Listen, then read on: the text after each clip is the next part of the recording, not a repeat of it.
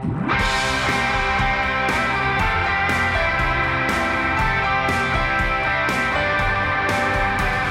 to the Sale Street Podcast. We hope you enjoyed this week's message. And for more information about our church, visit salestreet.org. We're reading in Acts chapter 27, verses 13 through 44.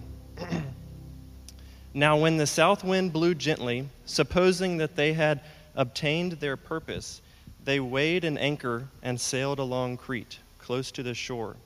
But soon a tempestuous wind called the northeaster struck down from the land. And when the ship was caught and could not face the wind, we gave way to it and were driven along. Running under the lee of a small island called Cauda, we managed with difficulty to secure the ship's boat. After hoisting it up, they used supports to undergird the ship. Then, fearing that they would run aground on the Syrtis, they lowered the gear, and thus they were driven along. Since we were violently storm-tossed, they began the next day to jettison the cargo. And on the third day, they threw the ship's tackle overboard with their own hands. When neither sun nor stars appeared for many days, and no small tempest lay on us, all hope of our being saved was at last abandoned. Since they had been without food for a long time, Paul stood up among them and said, "Men, you should have listened to me and not have set sail from Crete and incurred this injury and loss. Yet now I urge you to take heart, for there will be no loss of life among you, but only of the ship. For this very night there stood before me an angel of the God to whom I belong and whom I worship. And he said, 'Do not be afraid, Paul. You must stand before Caesar. And behold, God has granted you all those who sail with you. So take heart, men, for I have faith in God that it will be exactly as I have been told. But we must run aground on some island.' When the 14th night had come, as we were being driven across the Adriatic Sea, about midnight, the sailors suspected that they were nearing land. So they took a sounding and found 20 fathoms. A little farther on, they took a sounding again and found 15 fathoms. And fearing that we might run on the rocks, they let down 4 anchors from the stern and prayed for day to come. And as the sailors were seeking to escape from the ship and had lowered the ship's boat into the sea under pretense of laying out anchors from the bow, Paul said to the centurion and the soldiers, 'Unless these men stay in the ship, you cannot be saved.' Then the soldiers cut away the ropes of the ship's boat and let it go. As day was about to dawn, Paul urged them all to take some food, saying, 'Today is the 14th day, that you have continued in suspense and without food, having taken nothing. Therefore, I urge you to take some food, for it will give you strength, for not a hair is to perish from the head of any of you.' And when he had said these things, he took bread, and giving thanks to God in the presence of all, he broke it and began to eat. Then they all were encouraged and ate some food themselves. We were in all 276 persons in the ship, and when they had eaten enough, they lightened the ship, throwing out the wheat into the sea. Now when it was day, they did not recognize the land, but they noticed a bay with a beach on which they planned, if possible, to run the ship ashore. So they cast off the anchors and left them in the sea, at the same time loosening the ropes that tied the rudders. Then, hoisting the foresail to the wind, they made for the beach. But striking a reef, they ran the vessel aground. The bow stuck and remained immovable, and the stern was being broken up by the surf. The soldiers' plan was to kill the prisoners, lest any should swim away and escape. But the centurion, wishing to save Paul, kept them from carrying out their plan. He ordered those who could swim to jump overboard first and make for the land, and the rest on planks or on pieces of the ship. And so it was that all were brought safely to land. Man, what a story. Let's pray.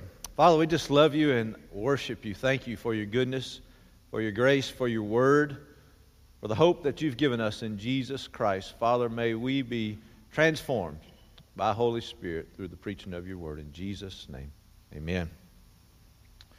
One of the recurring themes in Scripture and the title of this morning's sermon is this: the hopeless now have hope.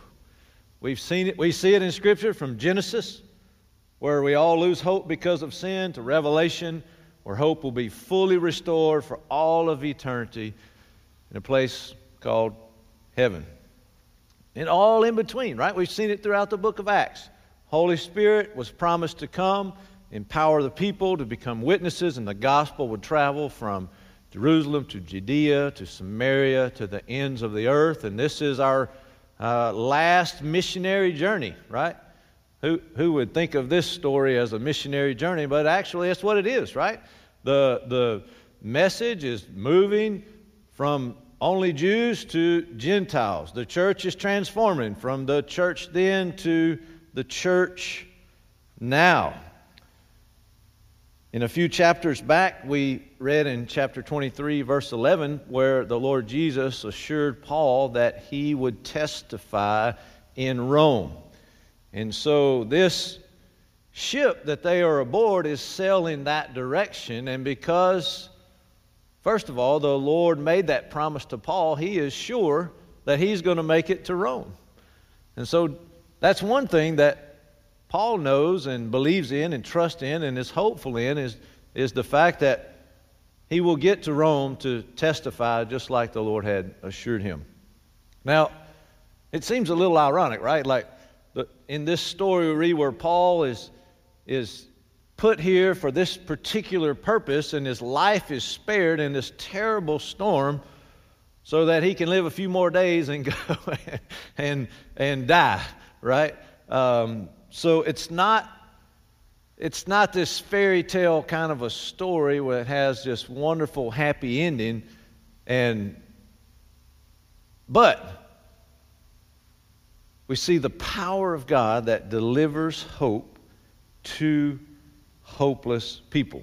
Now, people in boats and storms is not this is not an isolated event in Scripture. We see it a couple other places, right? We see Jesus in a boat with his disciples, and he calmed the storm in that story. We see Jonah in the boat disobeying God, and he caused the storm. And now we see Paul in this boat, and he's bringing hope to people in the midst of the storm. And so it's a familiar setting, and the Lord uses all kinds of people in all kinds of ways to deliver hope to those who are hopeless.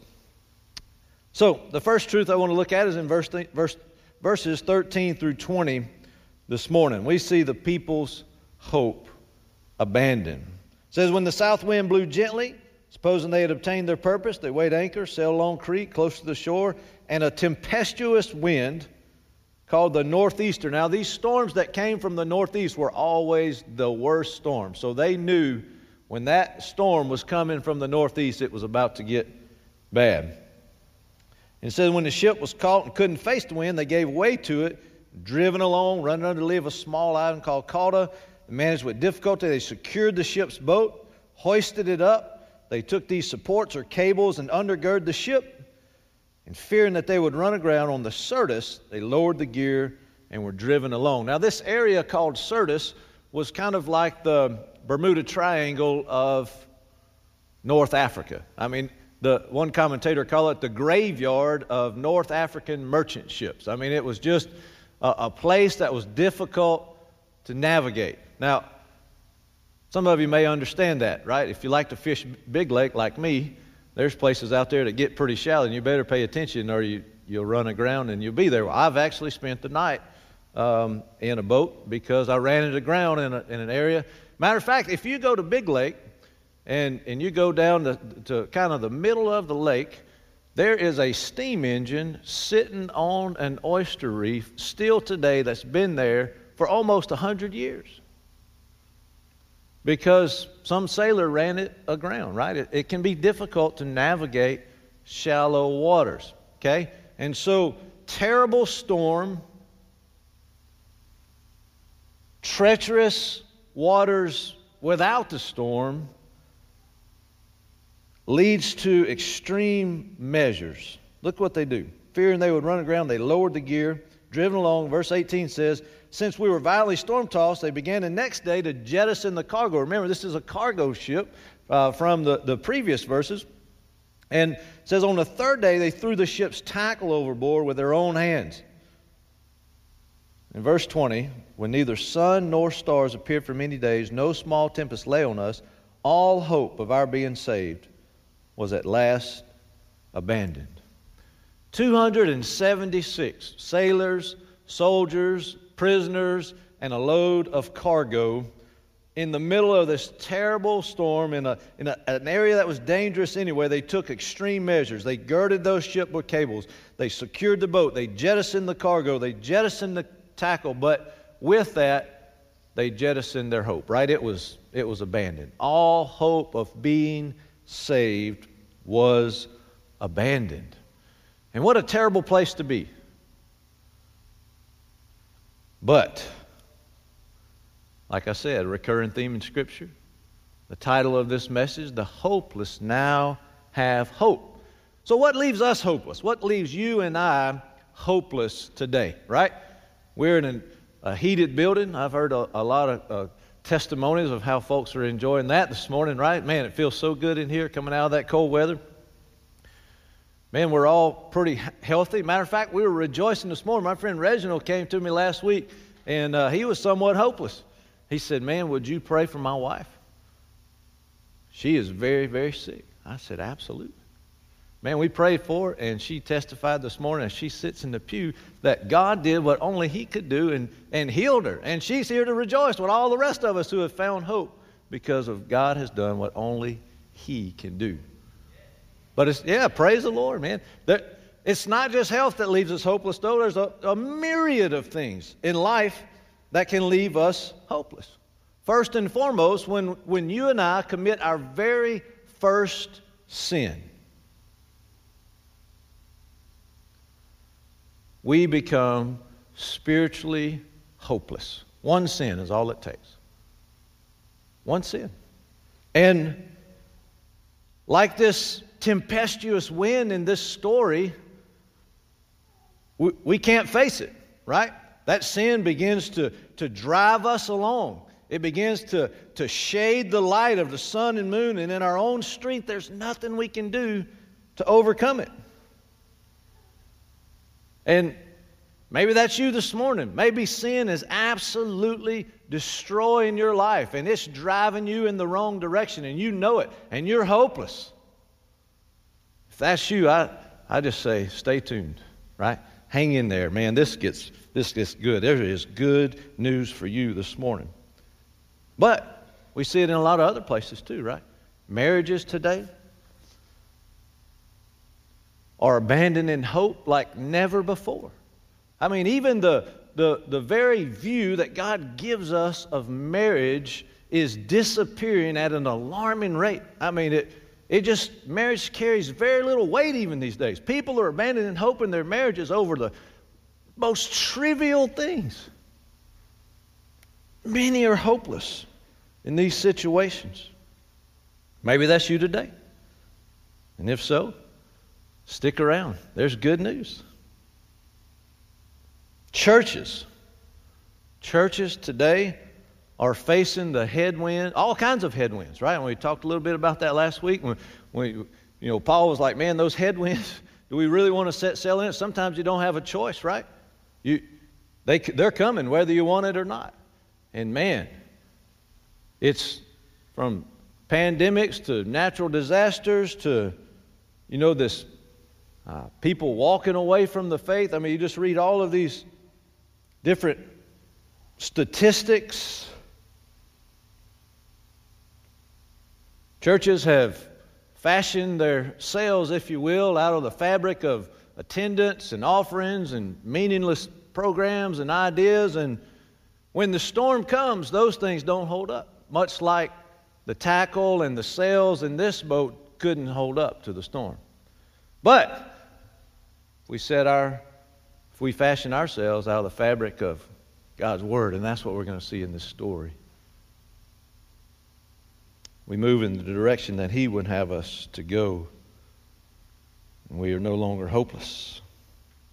Maybe it's work, maybe it's your extended family, maybe it's your neighbor, your neighborhood, and wherever the storm may be pounding in your life, wherever you realize that your efforts are powerless, right? And that's really the message that I want us to walk away with today, is that we need to come to a place where we recognize that we are powerless.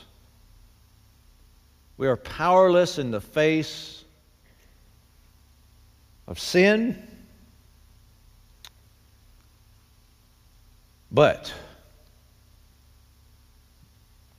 we are not without hope. Verses 21 through 26, we see hope proclaimed. Since they had been without food for a long time, Paul stood up. He said, "Men, you should have listened to me and not have set sail from Crete and incurred this injury and loss. Yet now I urge you to take heart, for there will be no loss of life among you, but only of the ship. For this very night there stood before me an angel of the God to whom I belong and whom I worship. He said, 'Do not be afraid, Paul. You must stand before Caesar. And behold, God has granted you all those who sail with you. So take heart, men, for I have faith in God that it will be exactly as I have been told. But we must run aground on some island.'" And so this angel of the Lord comes to Paul and assures him of what will take place.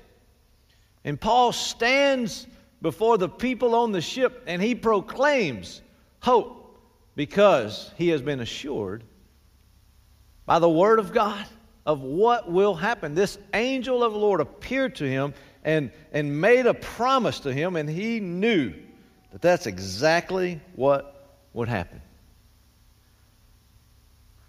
Verse 21, it almost sounds like Paul is saying, "I told you so," right? But what he's really saying is, "Trust me." And there's a difference. You know, sometimes when we say something, people don't listen, and it turns out that was true, we kind of pout and leave, right? It's kind of like, "Y'all didn't listen to me. I'm just going to sit here and not say anything." No. He's like, "Man, trust me. I told you we shouldn't leave in Crete. But guess what? We're here. And we have to deal with the circumstances. But trust me this time, because I know what I've been told by the angel. I know the word that I have received from God, and I trust in that, and I believe it." And that's what Paul was proclaiming. So he says, "Take heart. Take heart. No life will be lost. Just the ship. But we'll run aground." And so, what can you and I take away from this particular truth? Well, first is that if you have placed your faith in the life and the death and the resurrection of the Lord Jesus Christ, you have received hope that endures everything. You are confident that what God's Word says will be, has been, and is. And so, if we believe that message, then we proclaim it to people who are hopeless.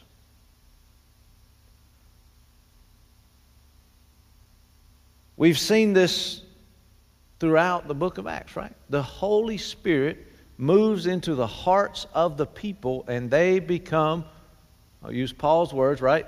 Dealers of hope. Hope dealers. I love it. Man, praise the Lord. Paul stood up and he spoke up.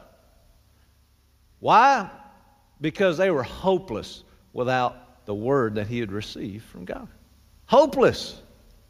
And there are hopeless people all around us.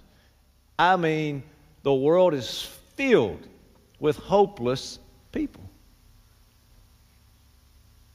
And the Spirit of God that dwells in us desires the same for us that it did for Paul, to stand and speak.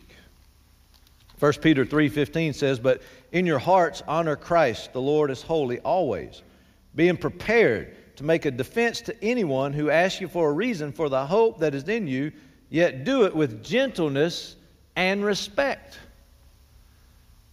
Paul, he didn't stand up and teach a little systematic theology so those people would recognize that they were in error. No. He proclaimed hope. He convinced them that what God said would be. And it was so persuasive that it changed not only the outcome, but how they got there for the rest of this journey. I love what Spurgeon says about this passage. He said, Paul wasn't a presumptuous dreamer, but a prudent speaker. What Paul wanted was the people on board to be saved. That's what he wanted. I tell you what, folks, I pray that we'd be a people who want hopeless people to be saved. Well, I tell you what, if we could just get together on that, Lake Charles, Louisiana, and beyond would be a far different place. Proclaimers of hope. You know, people who have placed their hope in things, they're not silent about them, right?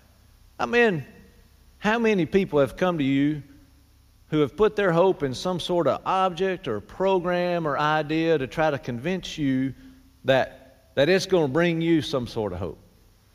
Man, I mean, they'll give their all to try to sell you some sort of program that they've placed their hope in. How can we be quiet about the eternal hope that we have in the Lord Jesus Christ? Now, how do people receive that? First of all, in this passage and in a lot of passages and in a lot of people in our own lives, hope is often rejected. Verse 27 through 30 says, when the 14th night had come, as we were being driven across the Adriatic Sea, about midnight, the sailors suspected they were nearing land. And so they took a sounding and found 20 fathoms, a little farther on, 15. Fearing that they might run on the rocks, they let down 4 anchors from the stern, prayed for day to come. And listen to what happens in verse 30. And the sailors, as the sailors were seeking to escape from the ship, had lowered the ship's boat into the sea under pretense of laying out anchors from the bow. So these scammers said, hey, we're going to go and let the anchors down. And what they were really doing was lowering this boat. They were jumping ship. Now Paul has just proclaimed to them that he had received a message from the Lord that not a life would be lost. Everything was going to be okay, that God was going to see them through to the end of this journey and everybody would be saved. And yet, they said, we're going to go let the anchors down, and they're really doing was letting this little lifeboat down to get in and jump ship, sail away. And what it really boils down to is that what they really wanted to trust in was their own power and ability and resources. And that's often very, very tempting. So people reject hope for a couple of different reasons. People reject Jesus for a couple of different reasons. One is that they see themselves or their circumstances as being so far gone, there's absolutely no way there could be hope. The second kind are people who think they can save themselves and are willing to sacrifice everything, including the lives of others, to save themselves. Now, both are terrible reasons to reject hope, but they're real, right? One says, I'm too far gone, no way I can be saved. The other says, I've got this, I don't need any help from God. In this story, we see that second case, right? Hey, I'm gonna do this on my own, Paul. Appreciate the message, but I'm jumping ship. I'm getting in this boat, and they were deceptive about it, right? But Paul makes it known real quick, hey, they must stay in the ship.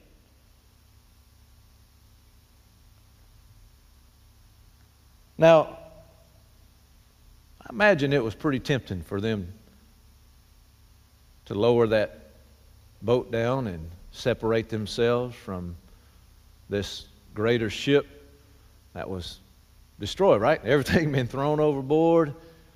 Sails were tore up, headed for destruction. We got one shot in this little boat. We're the most skilled sailors on the ship. We're going to lower this thing down. Hey, we'll tell them we're going to set the anchors down, and we're going to get in this, and we're going to go away. What does that look like for you and I? First of all, I think we need to recognize that there are many things in life that appear to offer us hope, but fail miserably in doing so. There are many things in life that have the appearance that they will empower you to give yourself hope, or maybe that you can look to someone or something else and find hope. First, I think it's important to note that there are many substances that offer a false sense of hope in the midst of difficult circumstances. Ministering to people over the years, I've met many who are addicted to these substances for this very reason.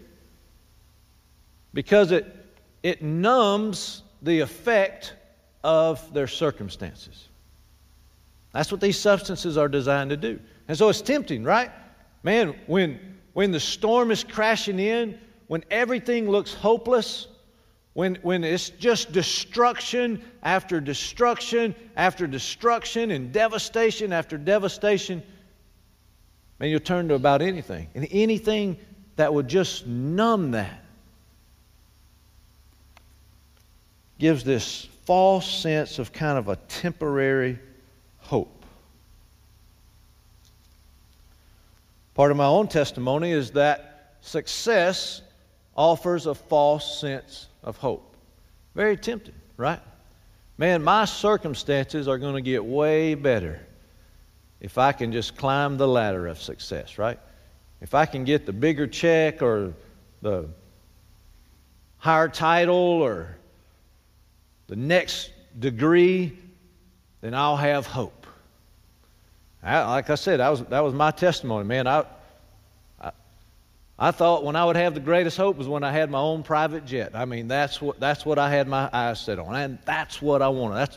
I had this false sense of hope. Man, I was willing to sacrifice everything and everybody to get there because I thought that's what life was all about. But more money and more knowledge will leave us as hopeless as ever, even if we achieve it. Now, are those things bad? Absolutely not. But they do not bring eternal hope, and sometimes they can have the appearance to. Another thing, your soulmate cannot bring you eternal hope, right? Sometimes we look to our spouse or our spouse-to-be as if, man, when I get there, I'll have it. That's the hope I need. Man, hey, marriage is a beautiful thing, and I encourage folks to get married, and I love it. However, my hope is not in my wife, and hers is not in mine, and if we live as if it is, we'll be hopeless. Jumping ship offers a false sense of hope. That's the very context here, right? And it's tempting, right? Man, think about it. Storm, waters are getting shallow. What do you think will float in shallower water? The ship or that little lifeboat? I can tell you, right? I don't care how much cargo you've jettisoned, how much tackle you've thrown overboard, how much food you throw overboard. That little boat's going to tread a lot less water than that ship. Y'all ever seen those numbers on the side of a ship? I bet you old Kevin May could tell us all about, right? Those mean something. But if it's 30 right there, that means there's 30 foot of ship below that water. It takes some pretty deep water to float some of those things. So they threw all that stuff over, try to make it. The water's getting shallow, and it was tempting.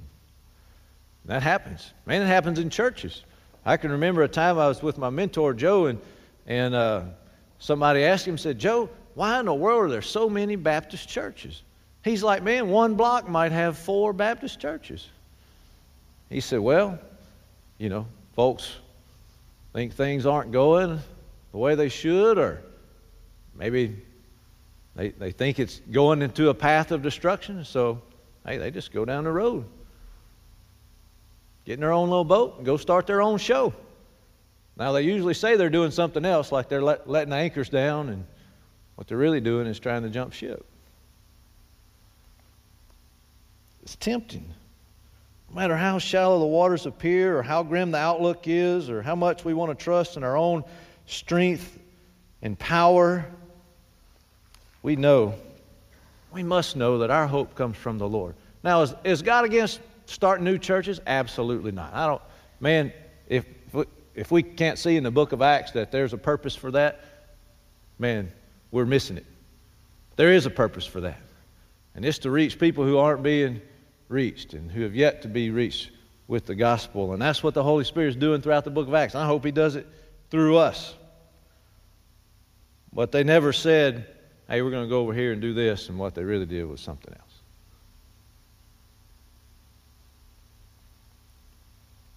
And so it's tempting. It's tempting to reject the eternal hope that God offers us in His Word and trust in our own strength and power and our own ideas, because we think we can make a difference. Lastly, my favorite point of all is we see hope restored. Hope was restored, lives were saved, and it just proves that God does more than make promises. He keeps them. What He says is. He's the God who was and is to come. His Word is the only thing we'll ever hold in our hands that lasts forever. The only thing. And we can be certain, and we have hope. We have eternal hope, because this is true. And I won't read all of these verses for the sake of time, but man, He says in verse 35, He took bread, gave thanks to God in the presence of all. He broke it and they ate. Then they threw the wheat overboard. In verses 39 through 44, what a beautiful ending to such a terrible situation. Now, when it was day, they did not recognize the land, but they noticed a bay with a beach, on which they planned, if possible, to run the ship ashore. And so they cast off the anchors, left them in the sea, and at the same time loosening the ropes that tied the rudders. And then, hoisting the foresail to the wind, they made for the beach. But striking a reef, they ran the vessel aground. The bow stuck and remained immovable, and the stern was being broken up by the surf. The soldiers' plan was to kill the prisoners, lest any should swim away and escape. But, look how this hope is spreading right here. The centurion, wishing to save Paul, kept them from carrying out their plan. He ordered those who could swim to jump overboard first and make for the land, and the rest on planks or on pieces of the ship. And so it was that all were brought safely to land.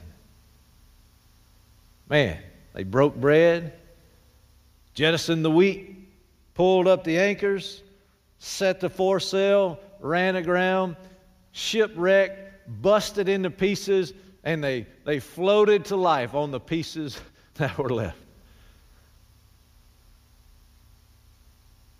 These soldiers were ready to kill the prisoners. But instead, their lives were saved. Hopeless. I mean, these people were hopeless. But God spoke. Paul shared. The people received.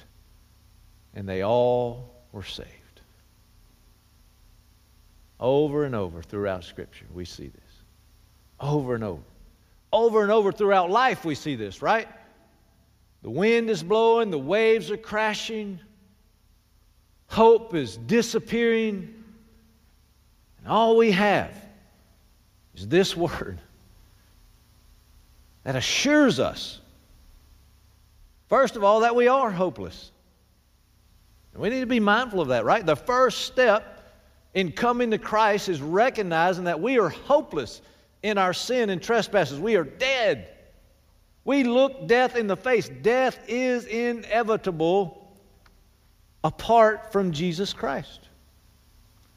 But God loved us enough that when we couldn't get to Him because of sin, and He came to us in the form of His Son. We learned in Sunday school this morning that He stood in our place and He took upon Himself the wrath of God. Because only He could. Only Jesus was capable of that. One of my children asked me this week, they said, "Dad, how come when parents drive, they always say that if they see a wreck coming, they'd rather it hit on their side and take them out instead of their child?" Man, I've been thinking about that. Of course, we had a conversation about it, but it's because we love them. And it's because we can, right? If I'm in control of that vehicle and I love my child so much that I would sacrifice my own life so that it might live, so they might live, and I would rather take that upon myself so that they may live. Now, the parallel there is that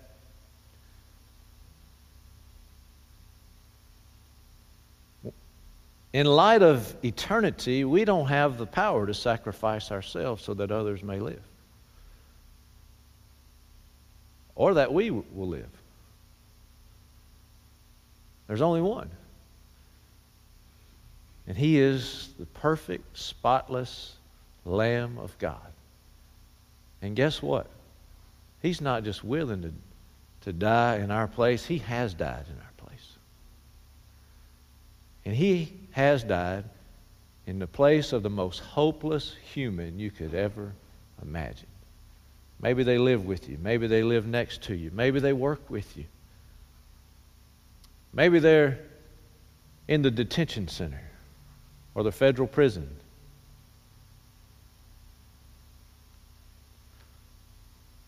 There is hope for the hopeless. And we should see it that way. And man, we should be dealers of hope. We should be proclaimers of hope because we all were once hopeless, just like Paul. Man, think about that guy. He was a murderer of Christians. We read it. I mean, we heard his testimony more than once throughout the book of Acts. Murderer of Christians, blinded by the light on the road to Damascus, led by the hand to the message of hope, received it, born again, filled with the Spirit, and now is sharing that hope in the middle of a storm as a prisoner on a ship. What an unlikely person to save 276 lives on that ship. And you may think of yourself as the most unlikely, unqualified, unable person to lead others to salvation. You might think of yourself as that. I hope this story would encourage you. If you've received hope, you have something to share. And it's not in a lecture. It's to stand and convince others that there is hope because God says there is hope. And there will always be. When death is inevitable, only God can bring life. If you're here today and Holy Spirit has convicted your heart and shown you that you are powerless in your battle with sin, I just want to share with you this morning that battle has already been won on the cross. And it's yours to have through faith and repentance. Faith in the Lord Jesus Christ. And if that's you, I want to urge you this morning to trust in Him. You may not even know what that means or how to do that. I'd love to have a conversation with you about it or any of us would. Maybe you're here this morning and this message has shown you that God can use the most unlikely people to bring hope to those who are looking death in the face. If that's you this morning, I pray that you'd look for those opportunities. Pay attention to those who are hopeless, reminded by what God has said, and bring them hope. We see this is a story where it kind of took all hands on deck, right? Paul needed those sailors. And it was God's will that everyone stay aboard and be a part of the process of reaching the shore safely and living. As we shared last week, man, we pray that that'd be the case here at South Street, right? That every one of us would know the importance and the design that God has for us, and that it's all hands on deck, right? They didn't turn the ship over to Paul and just put him at the helm and they arrived safely. No. Man, it was a team effort. Everybody was there. And they ran ashore. I mean, that's not the desired outcome. But guess what? God took the pieces that were left over and they floated to life.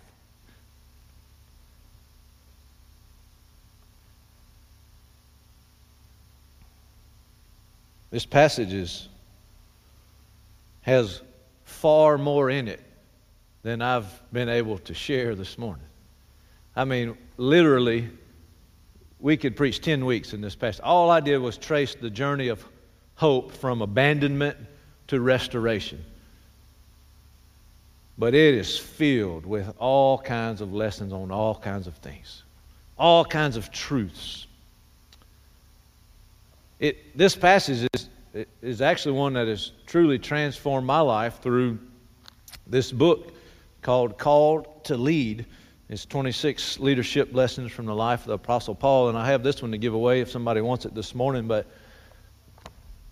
I almost just feel convicted that we should do more with this passage, and so I prayed about how we might make more out of it, and this is by far my favorite leadership book. And so as part of our invitation this morning, I want to invite anyone that would be interested in doing a study through this book and allow this passage to flesh itself out a little more through that. And so if you're here this morning, or if you know someone, it's not just a South Street specific thing, but I want to invite you to just sign up for that, for lack of a better term. Let me know if you want to be a part of that study. It'll take a few weeks to work through it, but if you're interested in digging into this passage a little more and seeing the leadership principles that are demonstrated in it, I would ask you to let me know. Shoot me a text or come see me, and I want to follow up and study this some more afterwards. But as we close this morning, our band's going to come and we're going to have just a time of invitation. And in response to this passage, that could look a lot of different ways, right?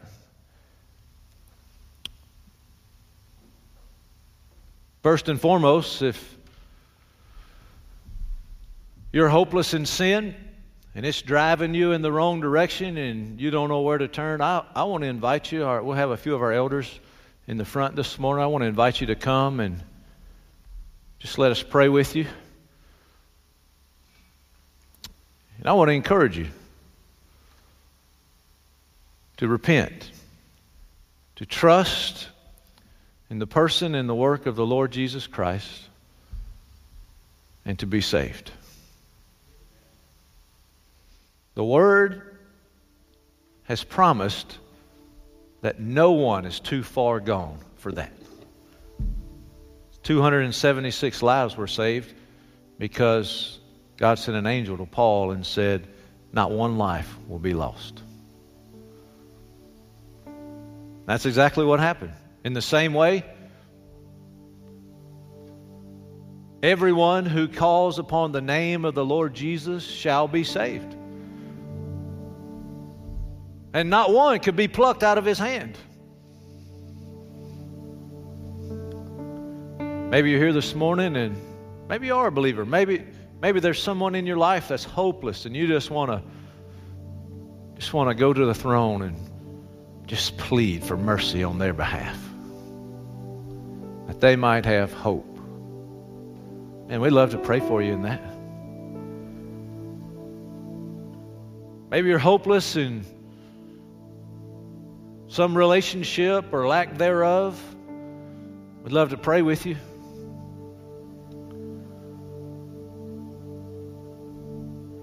Maybe you're tempted to trust in something else.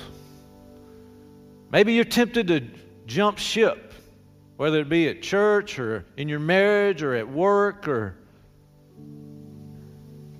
and we'd love to pray with you and have a conversation about that, right? We're in this together. And the last thing that we want is for every message that we have to be just one directional, right?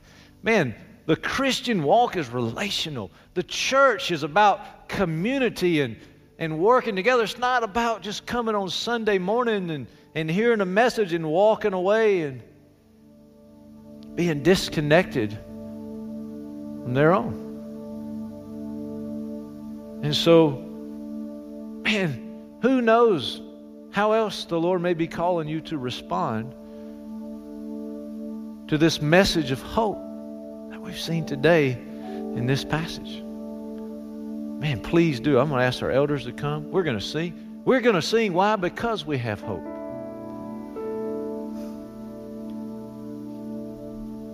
And I can't urge you enough to truly respond. It doesn't have to be with us. Man, the beauty of the veil being torn between us and God is that we go directly to Him, right? A priest is no longer necessary. You don't have to sacrifice an animal before you can enter into the presence of God. Jesus has been sacrificed, and we have direct access to Him. Maybe you just need to go to the Lord and work it out. So I pray that Holy Spirit would have His way in each of our hearts as we sing and respond. Just